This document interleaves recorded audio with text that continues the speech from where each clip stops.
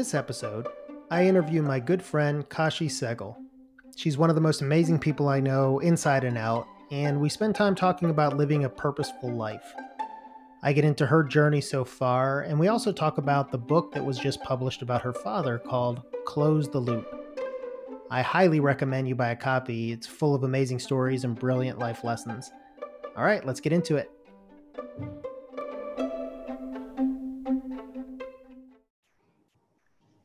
All right, I am so excited to have my good friend Kashi here. Kashi, how you doing? I'm doing well. How are you, Jeff?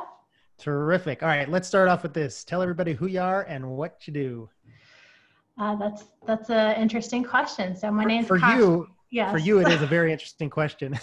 Yeah. So my name's Kashi Sehgal, and I am co-founder and CEO of Gigabark. It's a mobile messaging platform that makes clients' lives easier. I also am a community builder, and I've got a few nonprofits in the education space and the technology space. So yeah, just see problems and see what I can do to help. There you go. Yeah. One of the things that's always amazed me about you is your capacity to be involved in things, but in an impactful way. You take on things, you create things, but you do it with integrity, and you try to do, put your all into it. The reason I wanted to chat with you today was because I read the book about your father. Yeah. Can I call him RK? I feel like I need to call him absolutely. Like ambassador or something. He's so amazing. Almost, not quite, almost. I wouldn't be surprised. But we'll get to talking about the book and your father. What I found interesting in related, because there's stories about you, and I've known you for some time. And so I was learning about, as I said, I think I know more about you now than you'll ever know about me. But you have an entrepreneurial spirit. Mm-hmm. And what's interesting is your father definitely does. He is incredibly entrepreneurial, but I don't know that he ever started a company, right? He just lived his life like an entrepreneur. Is that accurate? He has helped start companies. Okay. So kind of been like the co-founder later in life, but definitely founded lots of big initiatives, much like Tour de Georgia. Yeah, right. Started this huge bike race. The ultimate entrepreneur. He saw Tour de France on the TV. We were all watching it as a family because we're nerds like that. And he was like, why can't we do this for the state? And he was running economic development for the state at the time, was like, let's do this. And everybody thought he was crazy, but he pulled it off. And it became one of the most highly ranked events in the world for cycling. So, and I hear it might be coming back. That's what the book said. Fingers crossed. I hear rumors. Yes. But yeah, like, that must have rubbed off on you as a kid, because now it's like you're just starting new things and involved in things. Again, more so than maybe anybody I know. How much of your father's impact and being around him and seeing what he does and how he lives his life impact? I have to include my mom in this because they are both very like-spirited, and my brother and I have learned so much from them. But since the book is about Dad, I'll focus on those stories. Growing up, he would pick us up from school on the days that he could. And we would, if Mom was teaching or something, then we would just be on the floor in his office. We'd go back to work with him, be on the floor in his office, and would be coloring or doing our homework or whatever while he was having meetings. We were just absorbing the way he related to people. I think that's the most important thing. It's that fearlessness that he had and the way he interacts with people. It's not just lack of fear, but it's like filled with empathy and kindness and respect and what can I do for others? So I think that stuff just rubs off. It's role model, right? Yeah. And I think if I'm getting this right, his father was pushing him to be an engineer. Is that right? Yeah. Being a good Indian family, you become an engineer, a doctor, maybe a lawyer, but one of the big, like the main professions, right? And that is stable and has an income. And I was a consultant once upon a time. So they were pushing for a stable income and job. Right. Right. And the reason I bring that up is because did you get pressure? Because it seemed like your dad very much in the book wanted to, you know, chart his own course. I mean, and he ends up running a large engineering firm. So, but like, was that pressure from you, from the family ever, like, you know, get a corporate job, or are they just thrilled watching you create things? Yeah.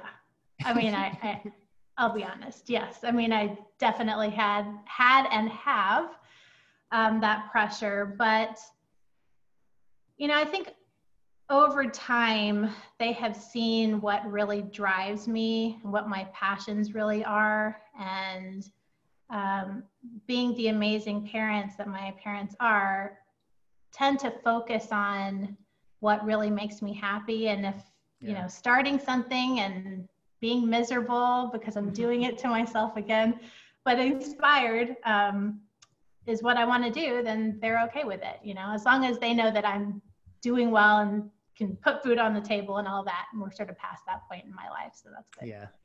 Yeah. Gotcha. Yeah, no, and knowing you, and I know that they're supportive, but also maybe, you know, asking the right questions at the right times. You know, when I left Accenture to start my first company, I had started a nonprofit before that.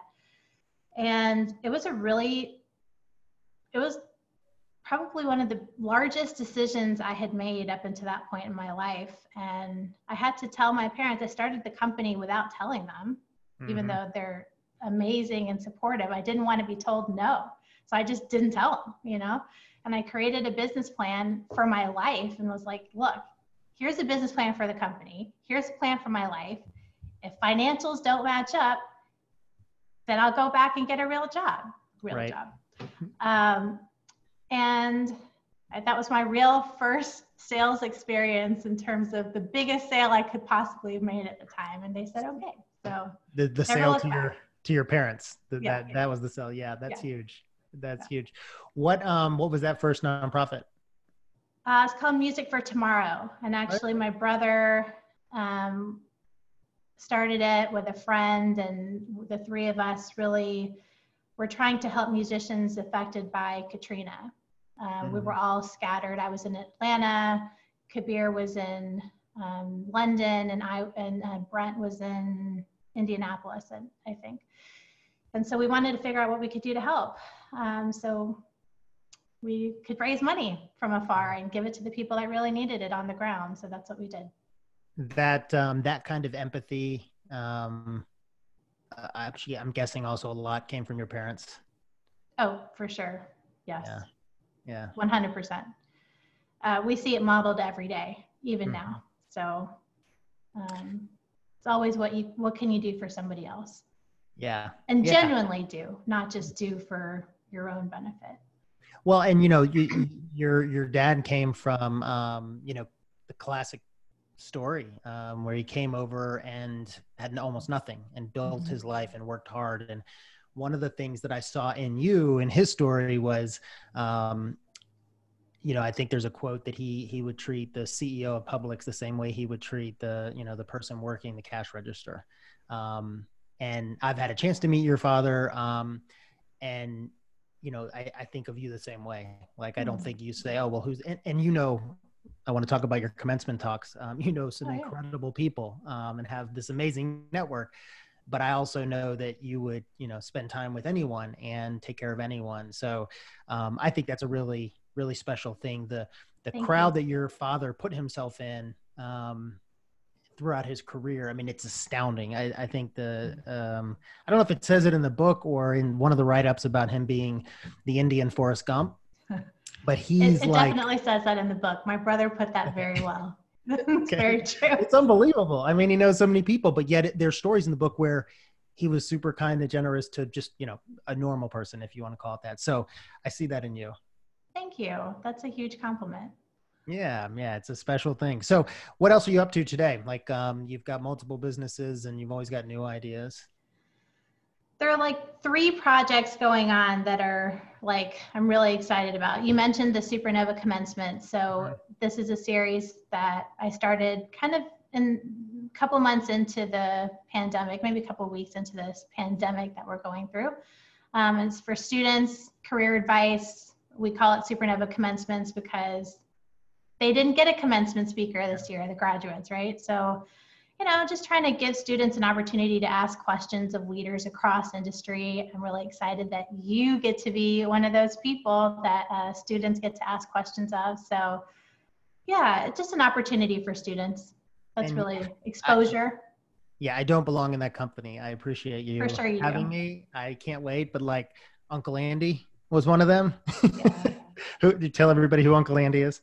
Ambassador Young. Yeah, it was a pretty great interview and discussion. And it happened just as the racial tensions were escalating with the riots. And it was within about a week of the riots really starting. And so it was very timely. Yeah, he was fantastic. And you've had others amazing. So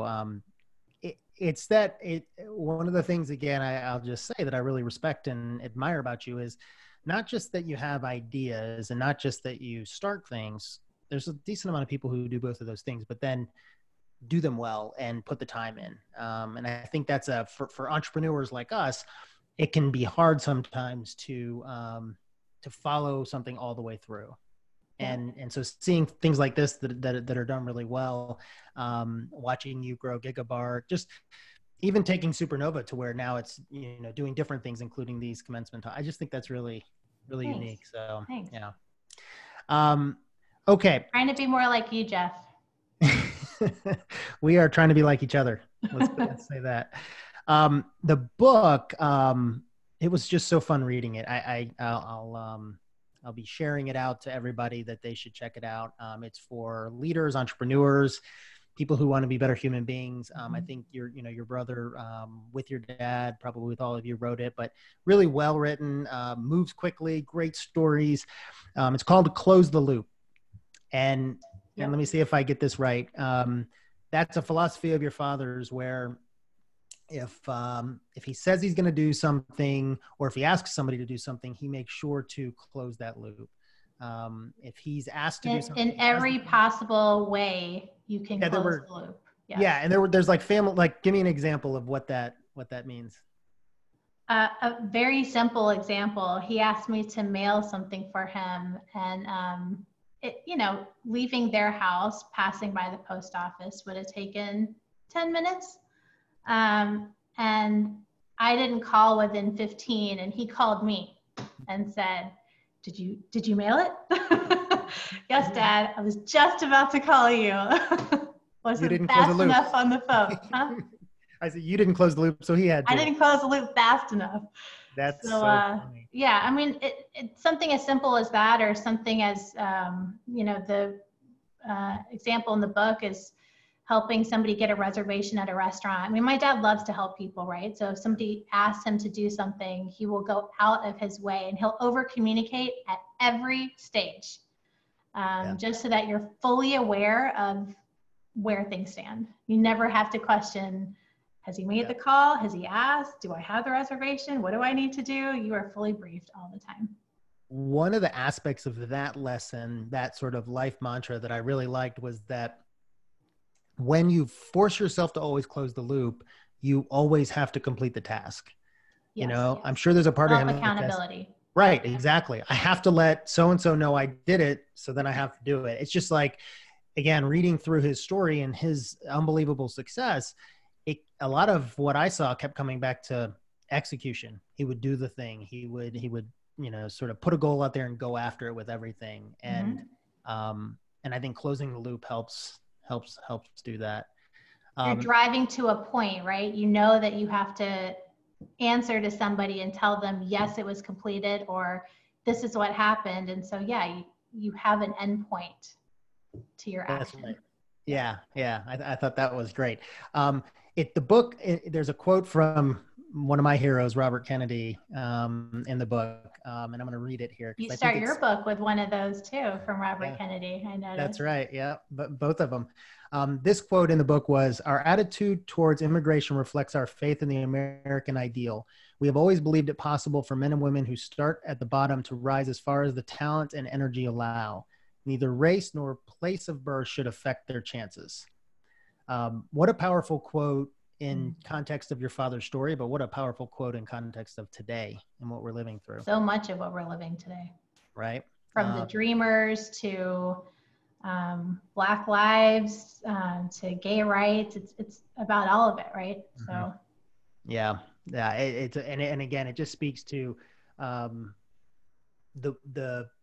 just the way that your father lived his life. So I thought that quote was really, really nailed. By the way, it's funny. I told you this when I was reading the book. I would send you notes over the weekend as I would weekends when I was getting to your father's book. And so I'd be texting you, but at some point I shared all those with my dad. Like, look, Jeff shared this comment with me, or he thinks this is interesting. Yeah. Oh, funny. Well, I should have shared more then. I had the physical book, and then at one point over the last month, my kids cleaned up and moved it somewhere, and I still haven't found it. So then I downloaded it on Kindle, which was great because then I started highlighting things. And so I don't know if you've ever done this, but on the I guess on the Amazon site, you can go and see all the notes you highlighted and go back and review them. Yeah. So I'm doing that now anyways. Okay. Yeah, small note. So another thing I really liked was a quote in the book. My father kept to his personal mantra of "Don't get angry, get busy." Tell me about that. What do you think that means? I think it also relates back to don't take no for an answer. We have learned, my brother and I have learned over the course of our lives that when dad hears a no, he gets creative. No is just the start of action, really. Up until that point, you kind of like do the things you're supposed to do, and then he gets real creative and figures out how to turn that no into a yes, or, turn that relationship, somebody who may not like you or may seem like an enemy or a frenemy or whatever you want to call it, turns them into an ally and a supporter. And he's been able to do that time and time again in his life.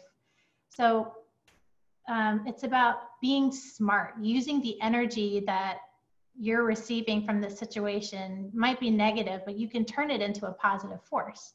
Yeah. And both he and my mom do that so well. And so I think that's what that means. Yeah. There's a story, and I think I highlighted it. Let me see. Nelson Mandela. I mean, the people that he's been able to meet and talk to. But he's kind of crazy. Yeah. I'll read this. He's talking to Mandela. How did you work with people in your cabinet, the same people who kept you in jail for 27 years? And Mandela says, I made it easy for myself. I forgave them. Yeah. And then the book says it's a lesson that my father always recalls in difficult situations when working with others. And so his ability to learn from all these other people and put that into practice. But I saw that again throughout the book, which I think of as, again, entrepreneurial, that he didn't see a wall and say, okay, I've got to turn around. He said, all right, how am I going to get over that wall?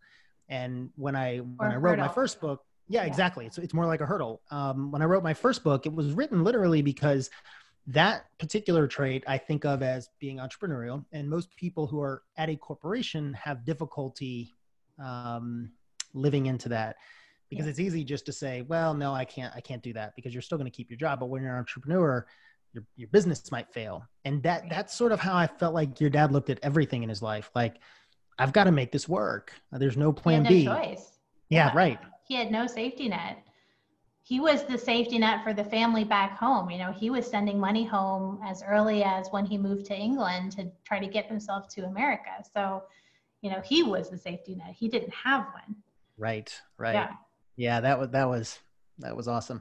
Okay, necessity breeds innovation and ability to figure it out. Isn't that what you say in your recent book, Jeff? That's right. Yeah, right. That's exactly right.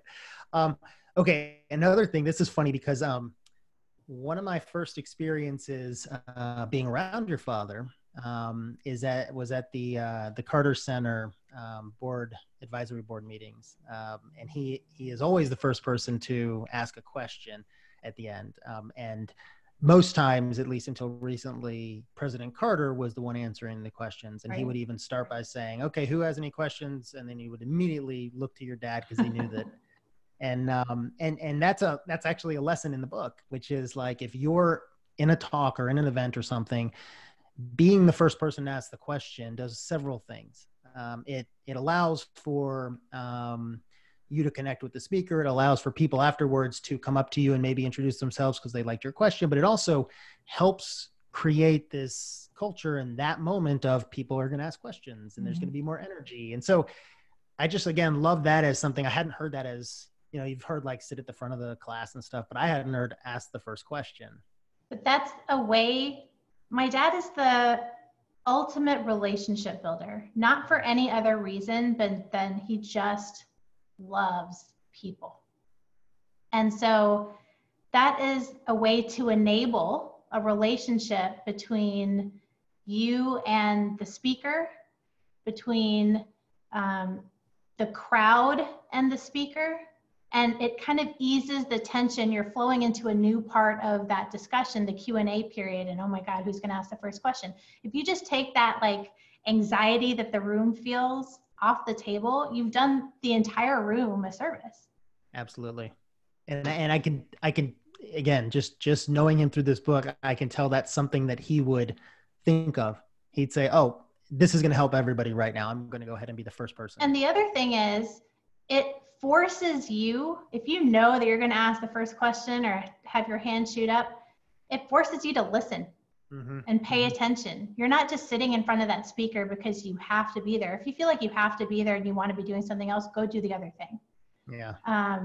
If you're going to be there, be present and be engaged. Don't be on your phone the entire time answering email, That's right. So, it forces you to have to come up with something relevant to ask or comment on or something. Yep. I loved it. Let me ask you this. Is there a story that you wished was in the book that wasn't? There's so many. There's one that I talk about a lot that I'll mention again, just because it exemplifies so much of who my dad is. I was young, probably 8 or so, and he was CEO of this large engineering consulting company based in Atlanta. And we were in his car outside the office one day, just like parked outside the front door. And he saw one of the pickup trucks from one of the workers pull up. This was like really early in the morning, so I have no idea what we were doing. But he gets out of the car, asks me to hang on a second, and walks over to the pickup truck. And I see him pull out his wallet and give him something and then come back to the car. And I was like, Dad, what did you just do? And he said, I just gave him a $100 bill. It's like, okay, can I have a $100 bill? But why? And he said, because he was early for work and I wanted to thank him for being responsible and being a good example to his fellow employees. And he was a manager, I think. Now, he didn't have to do that. That was so out of the box, but a way to make somebody feel good in a moment without hesitation, not thinking that the next day there would be a line of cars lined up early, thinking that maybe they would get a reward. But, he did it just spur of the moment out of the kindness of his heart. There are people who would think twice about parting with $1. Yeah. But he, pulled out the biggest bill he had in his wallet and said, here, thank you so much for what you're doing for our company. And so it was also being grateful and just taking the time to recognize what others are doing to help the company get to where it needs to be. And everybody plays a part. And so there were so many lessons wrapped up in that moment that I continue to think about. So it was great. And how old do you think you were then? I think I was 8. I mean, what a lesson, what an impact as you sat there and just saw this happen. I'm sure he very specifically, had you there or did that as well so that he could make an impact on you. Yeah. And that's probably why. And obviously it didn't rub off in its entirety then, but I continue to think about that moment and, you continue to learn and reflect. And especially as we were trying to do interviews for the book so that, they could get it written. A lot of this has come back in recent months because we've relived it all, so it's been great. How has he liked the book, the reception to the book? How has he done? He's loved it. Uh, you know, we have been telling him for a long time that he needs to document some of these stories because you've read the book. He has stories unlike anybody else. One after another. I mean, honestly. And we could have written 3 more books, you know, maybe there'll be a part 2. We've actually joked about that, but you know, he's just, I think, you know, my brother did a really amazing job pulling the stories together and making it not only easy to read, but something that you can learn from. It's not just a biography, right? And I think my dad really appreciated it. I think, you know, your son writing something for you, about you in such an amazing way. I mean, that has to feel amazing. In words you can't explain, right? So yeah, exactly. I had a little bit of feeling of that reading it, thinking what a special thing that would be for your child to think of you in such a way that they want, or your children to think of you in such a way that they would write a book about you. I think that's pretty special. Yeah. Do you have a personal purpose statement? Do you have have you done that kind of work to identify for yourself? I have, probably not as detailed a way as you have, because I know that is a big part of what drives you. But I think overall, my personal purpose is to have a positive impact on a community or a situation that I can help. So, you know, whether it's Gigabark and, you know, sending text messages, it's not just about sending text messages. Really what we're trying to do with the company is make our clients' lives easier and better. And how can we help them send more authentic, empathetically driven messaging? It's not necessarily always about the content, but it's about timing, it's about cadence, it's about so many other things. So there are ways you can infuse that into anything you're doing. Yeah. I think it's just the perspective that you have. Yeah. Yeah, no, I mean, the way you articulated your purpose matches with what I would have thought. Nice. You definitely have to find a way of getting involved in positive experiences and positive things in the community.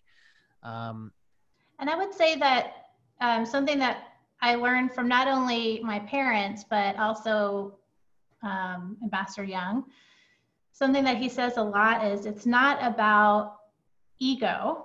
If you want to get something really done, really accomplished, it's not about ego. Let the ego go. Don't worry about the credit. It doesn't matter. At the end of the day, it's about getting done what you're setting out to do. And we heard that so much growing up that I think we've really internalized it. So I don't do as good of a job at talking about me and what I am doing as much as I'm talking about the projects and the work that's being done and, you know, the results that we're getting. So I think that's what really pushes me. Well, and that's part of the reason I wanted to do this. Whether I had read the book or not, I would have wanted to have this conversation because I've told you that I think that, you know, you definitely need to be sharing more about what you're up to and what you're achieving. So I'm glad you're able to do that. Thanks for the If you were to direct, if you were to direct people to something to find out more about you or get involved in something you're involved in, what would you say? Well, I have a new website in order to do just this, share what I'm doing. So it's my name, KashiSehgal.com, KashiSehgal. And you can find everything I'm up to there. I've started a blog. The video series is up there. So it's kind of ground central. Awesome. Well, we'll put the link to that in the show notes. Sure. And point people to it. So, well, thanks so much for doing this. Absolutely. Thanks for having me. It was super fun. All right. Talk to you soon. Okay. Bye. All right.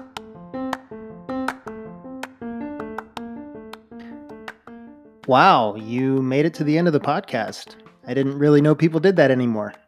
Since you're still here, I'd love for you to subscribe so you can get updated when I post my next podcast. And you can always check out everything I'm up to at my blog, jeffhillemeyer.com. Thanks for listening.